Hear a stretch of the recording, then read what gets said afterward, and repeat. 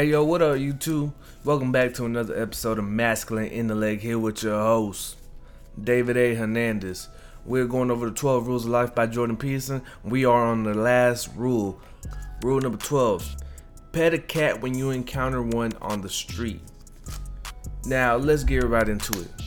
Us as human beings, we enjoy being in groups because it makes us feel safe, it makes us feel connected, but it also gives us an opportunity to move up the hierarchy, and we need groups. But what does that have to do with petting a cat whenever you see one on the street? So what is the problem with the later versions of Superman? For those of you that are comic enthusiasts, what is the problem with the later stages of Superman? As you know, later on, he becomes basically God tier and is invincible. Can't nobody beat him. Nobody's up to his strength, and he's impossible to beat. So fans started getting disinterested in the Superman story because it didn't really make sense to watch somebody when you already know what the outcome is. The main story behind this chapter is when you already know what the main outcome is, that it doesn't really give any value to life. The reason we enjoy life is because we know death. The reason we enjoy sun is because we have rain. The reason we love food is because we know hunger in our stomach. We gotta have the ability to have balance in our perception. So now let's apply that to our kids, right? Why do we love our kids? Because they're small, they're soft, they're cuddly, and they're innocent. They don't really know anything.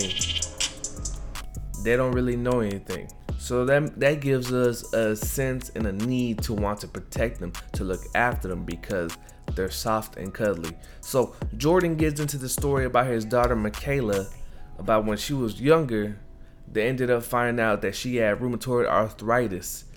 And the first thought that came to his mind was like, why would God allow this to happen to this young girl, Why would God allow this to happen to my daughter? Why would God make a world where this could happen to a little girl? I love my son Tobias, who is 2. But sometimes I get worried because I want him to be safe. I want him to, be the best he could be healthy. But sometimes I get nervous, and it's good to ponder. What are some things I could do to make him safer? If I had the ability to do that and, change his genetics, what would I do? I'd probably make him like 8 feet tall so nobody can knock him over. I would probably make his body out of titanium so if a little kid threw a truck at his head, it wouldn't hurt him. But what would that do? That would actually destroy the reason that I love my son. I love my son because he's little. I love my son because he's soft. I love my son because he has the ability to feel certain things. So if I turn him into a giant robot that doesn't really feel anything, it takes away from what makes me love him. So if I were to do that, problem solved, right?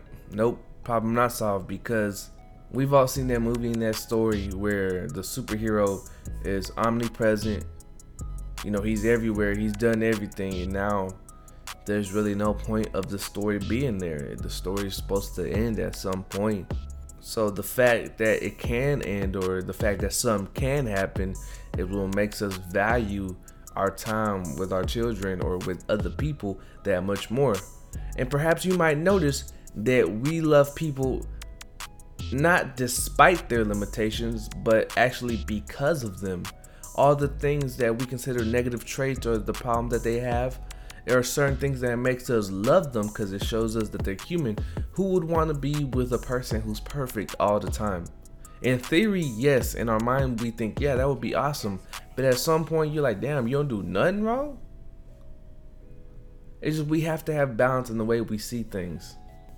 So what do we do with this information? Perhaps every time we fall or something, we shouldn't ask God to break the laws of physics just because we're hurting. Instead, we should look in the mirror and say, hey, in this situation, what can I do to improve it just a little bit? Even if it's just a smidget. If you could improve your life a little bit, you should aim for that. And most of the time, you're going to realize that when you actually go for improvement, you're going to improve your life a lot more than you thought you could.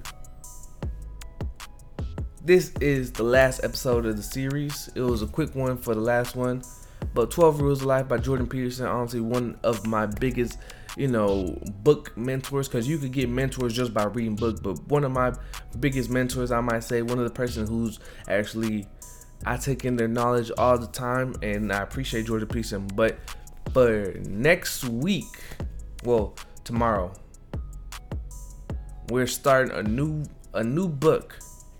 And this is one of my favorite books, not because it's just, it's very detailed, but it gets the mindset behind it. What are we talking about? Talking about some money. The Richest Man in Babylon by George Clason. And it's going to be a good one, ladies and gentlemen. But this is Masculine Intellect with your host, David Hernandez. Peace.